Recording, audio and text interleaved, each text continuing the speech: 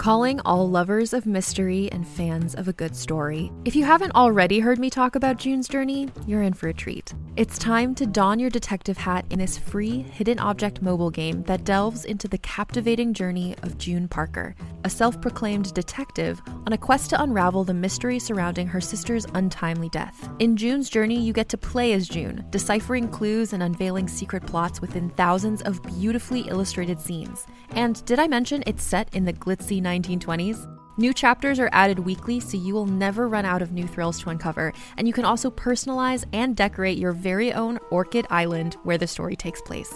How sharp are your detective skills? Find out when you download June's Journey on your Android or iOS device, or play online via Facebook Games. Your detective journey awaits.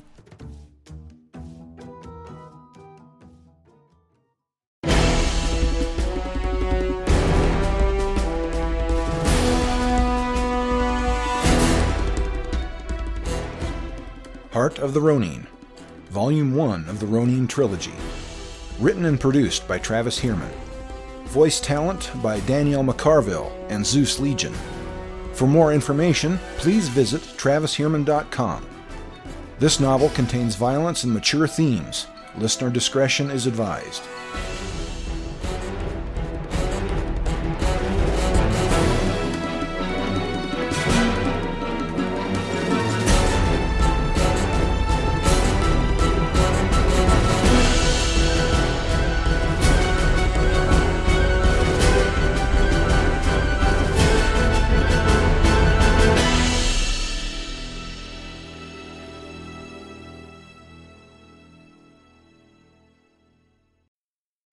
Chapter 9. A warrior should not say anything faint-hearted, even casually. He should set his mind to this beforehand. Even in trifling matters, the depths of one's heart can be seen. Hagakure. Kanishi and Kiyose walked the path leading to the fishing pond. Akao loped ahead of them with his nose to the ground. The path wound inland, through rocky outcroppings, bamboo groves, and thickly gnarled trees. As they walked, Kanishi kept his attention on the path, trying to observe any signs that Teta might have gone this way, or anything else that looked unusual. Kiyose followed along, doing her best to stay quiet and out of the way, as she did so often. She did so much work for him, even though she spent long days working for Teta. How she found time to do things for Kanishi he did not know. He enjoyed her company and her warmth in his bed. He sometimes wondered why his pleasure was never as intense as it had been once before. He pondered this, and then he did his best to put those memories away, to lock them in a box of iron within his belly. Sometimes Kiyose's timidity was too much for him to take, but he could hardly chastise her for it. Everyone else expected her to behave that way, and she had been trained harshly in the geisha house. Only in their most private moments did he see the inquisitive, passionate spirit that she kept hidden from Teta and all her patrons. Only with Kanishi did she reveal it, like removing the lid from a pot containing a single beautiful spark. He did not like to think about all the other men, but he felt privileged because they did not get to see what he saw. But he had been worried about her lately. She had been acting strangely, and sometimes she was pale and weary-looking, as if she was ill. Excuse me, she said. There is something I must tell you. He stopped and turned. What is it? She stopped and looked down at the dirt path. There is something... What's the matter? Are you crying? She flinched. Had his voice been too sharp? Sometimes he had to be insistent to make her speak her mind. What is it? Her voice was shaky with emotion, and he sensed that sobs were bubbling just below the surface. I thought you should know. What is it? He grew more insistent. He crossed his arms and waited impatiently. I am with child. His mouth fell open, and he stood motionless, thunderstruck. He had no idea what to say. An avalanche of unpleasant images tumbled through his mind. Images of starvation and want and sickness and suffering. All he could imagine now was how much more difficult her life would become now that she would have to care for an infant. Teta gave her enough food, but how would he react when one of his best sources of income was put out of service? When she began to grow large, no man would touch her, and not for a while after she had given birth. She would be polluted by the blood for a time afterwards. He hoped that Teta would not throw her out, or sell her to someone else when he discovered what had happened. Kanishi could not yet afford to buy her contract. She stood motionless, as if waiting for him to say something, but he could think of nothing. He did not wish to hurt her feelings by being harsh, nor did he want to fill her with the false hope that he could rescue her from her plight. Perhaps, in a few more months, he could. And he felt pity for the child as well. It would be born the bastard child of a common whore. Its existence was already doomed. Did she mean to tell him that the child belonged to him? How could she know that? It could be the progeny of almost any man in the village. So he said nothing. He turned and continued up the path, stopping when she did not follow him. Her soft weeping brought him around to see her standing in the same place, her shoulders quaking, her cheeks dripping with tears of pain and despair. He sighed and walked back to her. "Come, Kiyose, brace up." She looked up at him tentatively. "You're not angry with me?" "Angry? Of course not. Have courage, and the gods will smile on you." "I have never had courage." "Of course you have. You had the courage to tell me of your situation. You could have hidden it." "Not for much longer, I'm afraid. The child will be born in the autumn." He did not know how she knew. It was one of the great mysteries known only to women. But he nodded sagely. Then he reached out and stroked her head. She almost collapsed against him, seized by a fit of sobbing. He held her for a while until the weeping stopped. Then he said, "Come, let's go." She nodded and wiped her eyes, giving him a feeble smile. As she glanced up at him, he saw the mixed fear and thanks in her eyes. Kanishi called ahead, "Akao, did he come this way?" The dog's voice called back from ahead, "Don't know. Only smell wild pigs." Moments later, his face appeared from the bushes beside the path, and he stopped to look at them. Kiyose sniffled and wiped at her tears. Akao stepped forward and licked her hand. A giggle fought with her sobs and came out victorious for a moment. "He is so smart," she said. Akao said, "Of course." Kanishi chuckled. She said, "Can you really talk to him when you make those sounds? Can you understand him?" Kanishi nodded. "Perhaps I could teach you." She laughed. "No, I am too stupid for that.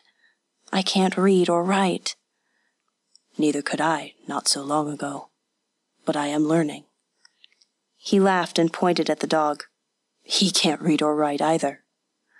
Akao barked at him. "Not necessary." She laughed again and rubbed the dog's ears. "It is no wonder that everyone in the village loves him. He is so kind and smart." Akao asked Kanishi, "What did she say?" "She said everyone in the village thinks you are smart and kind." "They should. True." His eyes sparkled with laughter for a moment, then darkened. "But some of them hate." "Hate? You?" "Us." But Kiyose was oblivious to this dark turn in the conversation. "Where did you find him? Have you been together long?"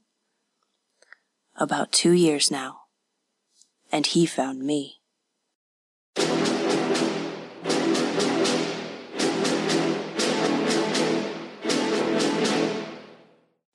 The world just went on and on, without end. Kanishi had no idea it was such a big place. He had walked for weeks, up and down trackless mountains, through valleys and along rivers. He was tired. He rubbed his soiled bare feet, caked with dirt and bits of fallen leaves. The day was hot, the sun beating down through the treetops onto the leaf bed soaked from last night's rain, turning the still air into a sticky, oppressive soup. Sweat dripped down his nose. He took out his water gourd, but as soon as he lifted it, he remembered that it was empty. He had already drained it after filling it with rain the night before. He took out the rice cakes wrapped in leaves from his pouch. 2 days before, he passed through a village holding a summer festival, and the villagers' drunken merriment worked to his benefit. They had given him a handful of sticky, delicious rice cakes. These were the last 2. He had eaten the rest. He ate one and put the other back in the pouch. He might be hungrier later. But the sticky cake almost stuck in his throat, and he had no water to wash it down. With great effort, he choked it down and felt cheated for a moment at being robbed of enjoying what little food he had. A flash of unreasoning anger and frustration shot through him, and he kicked the ground. Always he was starving, or nearly so, always searching for his next meal. He walked the land unprotected from the rain. All of his things were still wet from the day before. He was a warrior, not a beggar. He kicked the ground again, harder this time, and struck a stone. A sharp pain lanced up his leg, and blood flowed from the sole of his foot. He collapsed on the road, flopping down in a disconsolate pile. His eyes burned with tears, and sobs rose in his throat with such strength he could not hold them back. His tears made streaks down his dirty cheeks. He missed Takao and Kaio. He missed Kaio's kind smile and Takao's lessons. He missed having food in his belly and someone he could trust. Someone he thought he could trust. But the people he trusted had turned him out.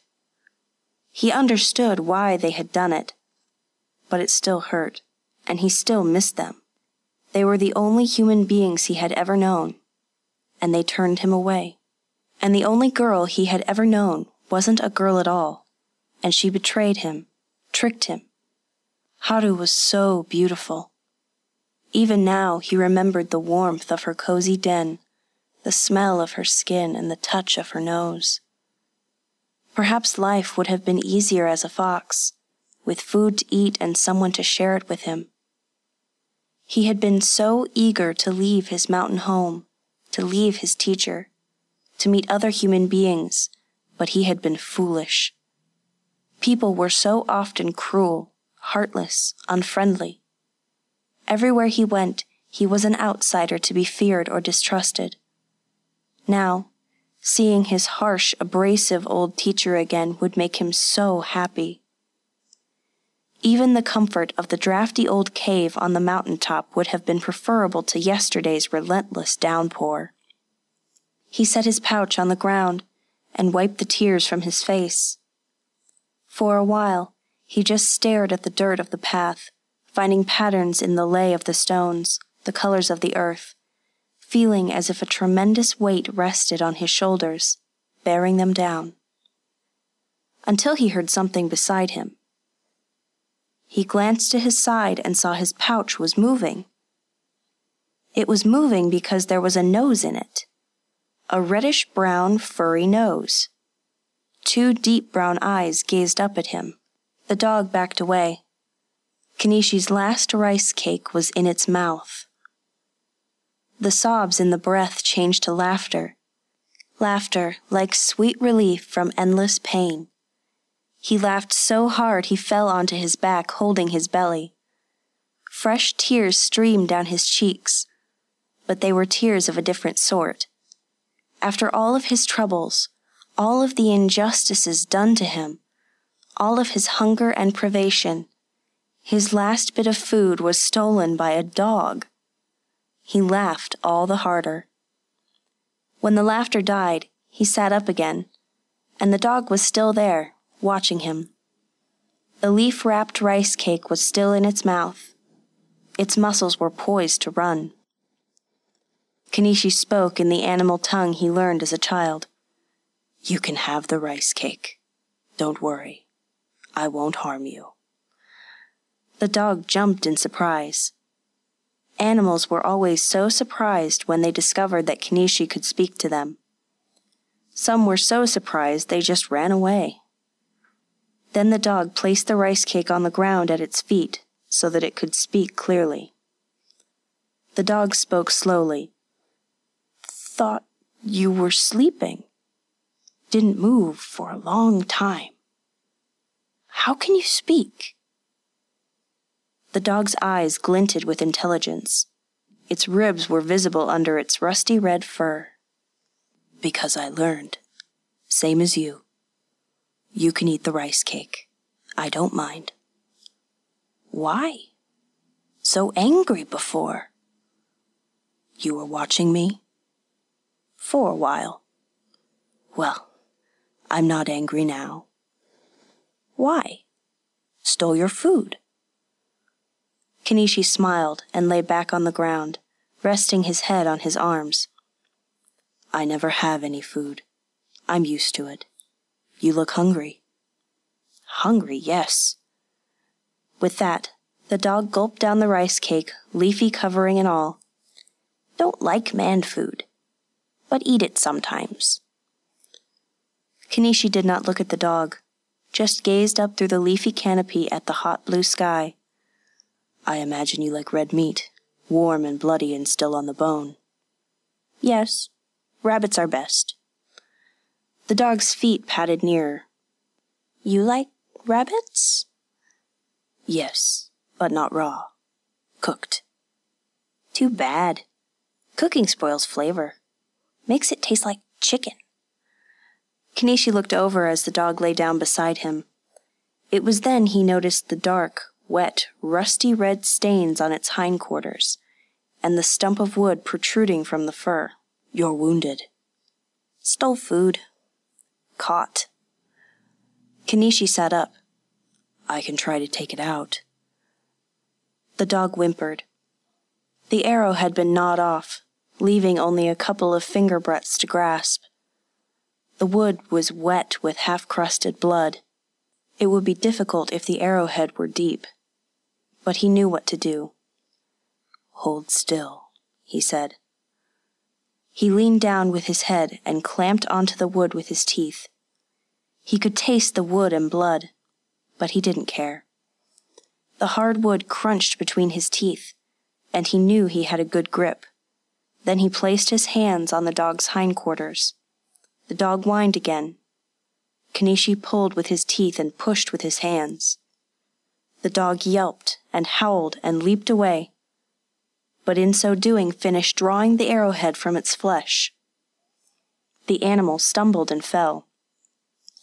Blood welled from the puncture wound, spreading a fresh stain in the already matted fur. Kanishi spat out the stump of arrow and stood up. The dog was not moving. Its mouth was open, tongue lolling in the dirt. He picked it up and began to carry it. He had to find water to wash the wound, or it might still die. The animal was surprisingly light, and its bones poked against the skin. It was starving even more than him. He carried the dog for perhaps an hour, sighing with relief as he came upon a stream gurgling with fresh, clear water. He cleaned the wound and set the dog on a comfortable-looking grassy spot while he bathed, drank his fill, and replenished his water bottle. He felt the kami of the stream smiling at him, and he luxuriated naked in the water's cool touch, a blessed respite from the summer heat and his worries.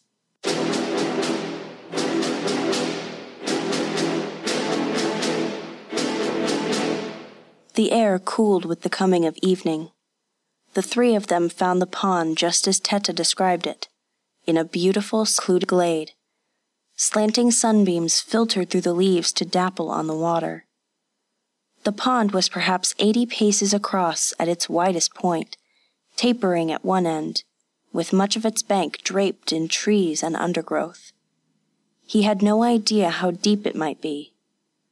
Most of the waterline was choked with reeds, but as he bowled through the patches of dense growth, he found short stretches where the reeds had been flattened or removed for fishing. In these areas he found footprints, bits of string, and even a broken fishing pole. Akao disappeared to perform his own meticulous search. The pond was flanked along one side by a steep rock face that stretched up through the boughs out of sight. As they searched the banks of the pond, Kanishi felt the endless weight of the hill above looming over him, an eternal presence in this secluded spot. Water trickled down the rock face, leaving interwoven tracks of many colors, surrounded by patches of deep green lichen. The water was deep and murky in the middle, so Kanishi could not see far into its depths. They searched the banks for an hour, but found no trace of Teta. They searched the path between the pond and the village for spilled blood or any signs of a struggle, but found nothing. Eventually, the gathering darkness forced them to give up. They returned to the village as the sun was beginning to set. They found Norikage waiting for them at the constabulary. As Kanishi entered the office, Norikage said, "I made several inquiries around the village. No one has seen Teta today." Kanishi said, "Let's go talk to Chiba. Perhaps he had something to do with this." "Of course, but he would deny it," Norikage said. "Then we will interrogate him until he confesses. Let us not be overzealous. Chiba and his brothers have friends among the other fishermen. We should not turn the town against us. The people of Aoka respect you, Kanishi, but never forget that you are an outsider. We are both outsiders. They will turn on us before they turn on one of their own unless our claims cannot be disputed. They will turn on us before they turn on one of their own unless our claims cannot be disputed. Do not confuse respect for friendship. They must obey. That is true. But we are two, and they are many. Remember our position. We cannot turn to the government for assistance if they turn on us. We must keep order. When there is no doubt, then we will act." Kanishi sighed, feeling helpless and worried about Teta. Kiyose stood just behind him, and he could tell from her face that she was even more worried than he was. Despite the fact that Teta owned her, he treated her better than most women in her position could expect, and he protected her from Chiba. Teta had a son who would inherit the inn if Teta were dead. But Gonta was young and inexperienced, and he sometimes ridiculed her without mercy. Kanishi knew that she feared what would happen to her if Teta were gone, even more so now with the impending revelation of her condition. Norikage said, "I have an idea. We will not arrest Chiba. But he is a stupid boy and does not like pressure. If he believes we suspect him in Teta's disappearance, he may inadvertently provide us with what we seek." Kanishi smiled grimly. "You're a devious man, Norikage. Remember where I come from." Kanishi said, "Kiyose, remain here in Norikage's office. Do not open the door for anyone but us." She bowed. "Understood. Now, Kanishi," Norikage said as he began to lead Kanishi away from the office, "let me do all the talking. You merely have to stand and look threatening. Make sure he can see your sword." Darkness had fallen by the time they found Chiba at the docks, securing his fishing boat for the night. The moment he saw them, he stood rod straight and glanced about for a means of easy escape. Kanishi and Norikage walked down the dock toward him. If Chiba were going to run, he would have to leap into the water first. Chiba demanded, "What do you want?" Kanishi caught Norikage's glance, warning him to be silent. Norikage answered, "Your cooperation, Chiba." The young man glanced back and forth between them. He was about Kanishi's age, but the fisherman's hard life had already darkened his skin, worked deep lines into his face, and left thick calluses on his hands. Kanishi sized him up. Chiba was strong and well-muscled. His features were broad and blunt like his father's, with thick lips and an out-thrust jaw, close-set eyes, and thick, brine-encrusted hair hanging in ragged strands around his face. Kanishi noted that he wore a sheathed knife tied to his waist, perhaps the same boning knife Yoba had used to kill Masahige. Kanishi's fists and teeth clenched. His blood thundered in his ears.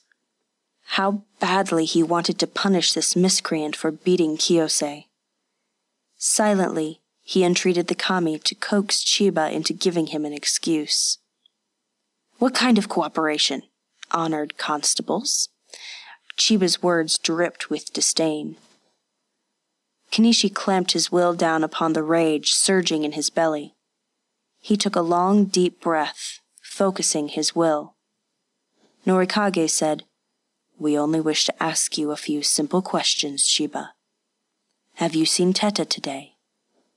Kanishi noted the flash of panic in Chiba's eyes. The young fisherman knew why they were here. "I have not seen Teta today." "When did you see him last?" Norikage said. "A few days ago. I saw him in the street. He stayed away from me." "And why is that?" "You know why. Because of his whore." "What of her?" "We know where she is. Teta is the one who is missing. His family is worried about him." "Why are you asking me these questions?" "We are asking everyone questions. We only want to find out where Teta might have gone. His family is concerned." Even through the haze of his own anger, Kanishi noted the skill with which Norikage used his voice to alternatively wheedle and demand answers. Norikage said, "Why are you so nervous, Chiba? Surely you do not think we suspect you had something to do with Teta's disappearance." Chiba's jaw clenched so ferociously that the muscles of his cheeks flexed. He said nothing. "Very well. If you say you have not seen him, then you have not seen him. Let's go, Kanishi." Norikage bowed slightly, turned, and flashed a coaxing glance at Kanishi. Kanishi took a step toward Chiba, and the fisherman took a wary step back. He thrust the hilt of his sword forward. "Chiba, if anything has happened to Teta, I will kill you. If anything happens to Kiyose, I will kill you. Do you understand?" Chiba's face blanched as white as a fish's belly. "Do you understand?"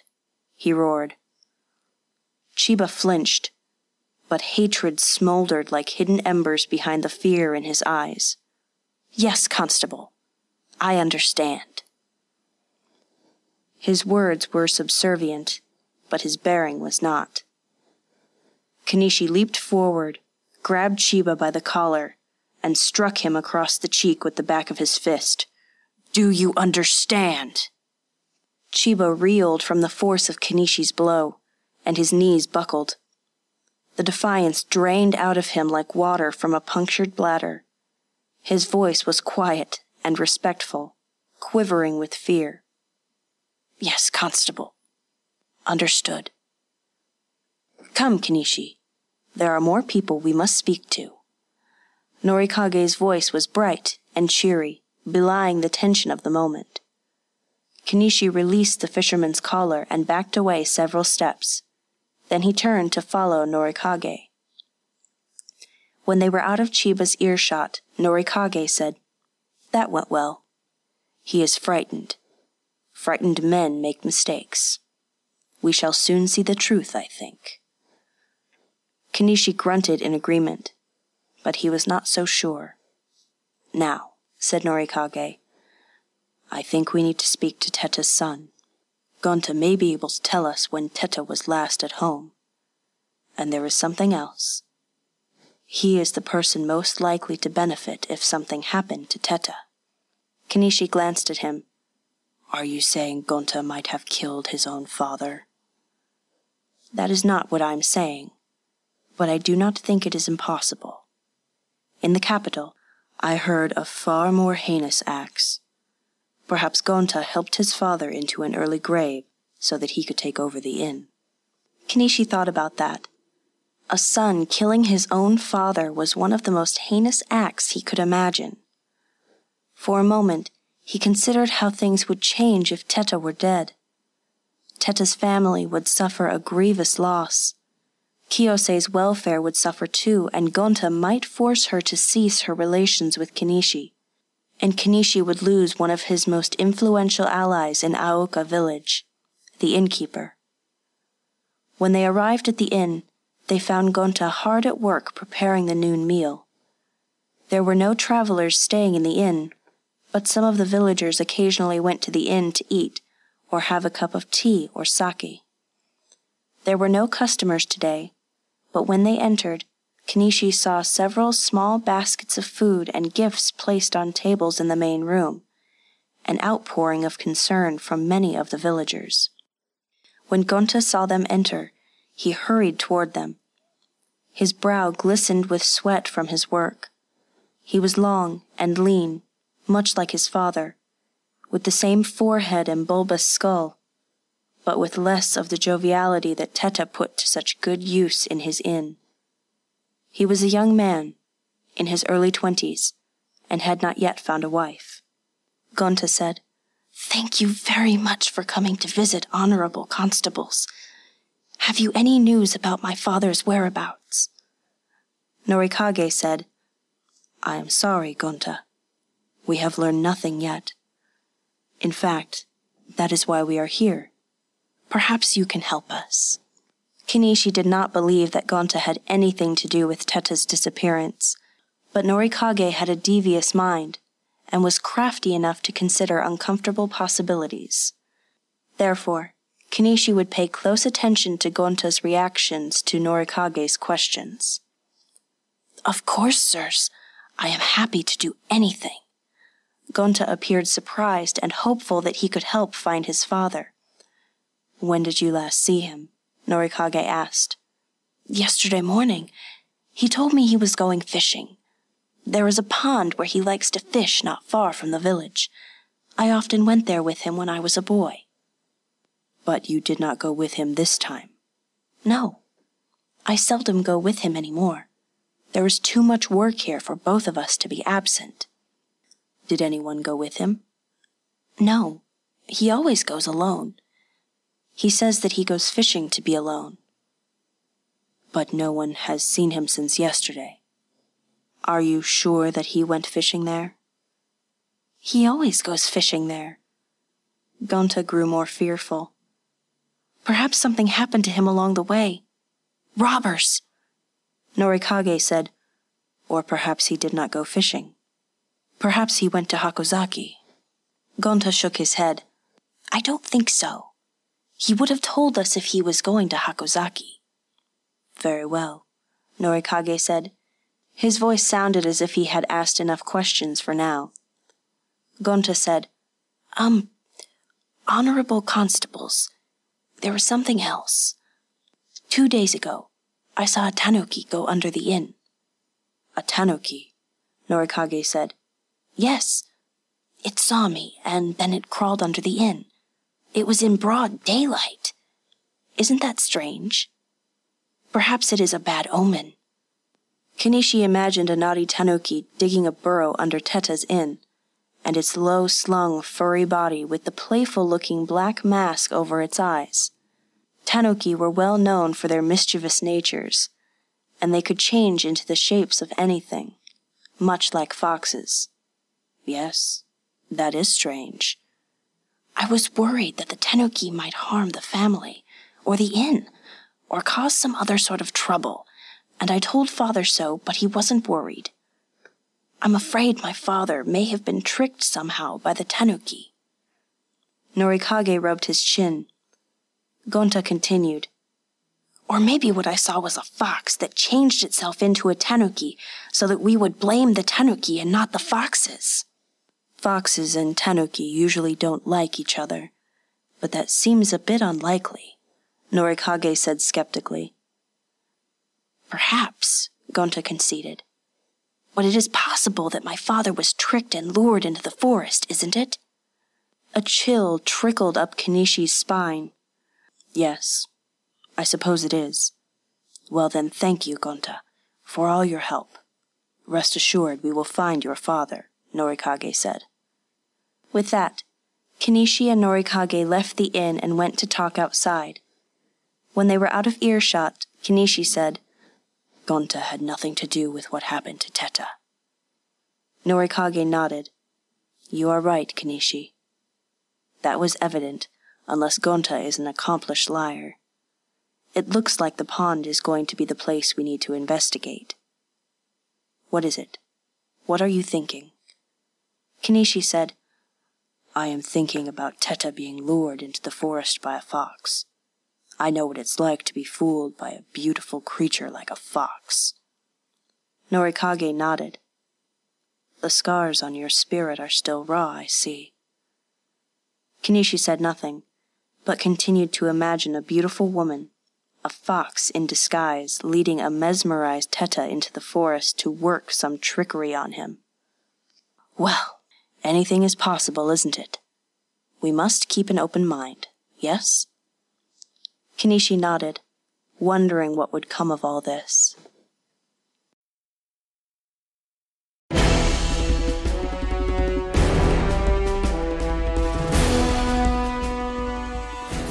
Thank you for listening to Heart of the Ronin, Volume 1 of the Ronin Trilogy by Travis Hierman.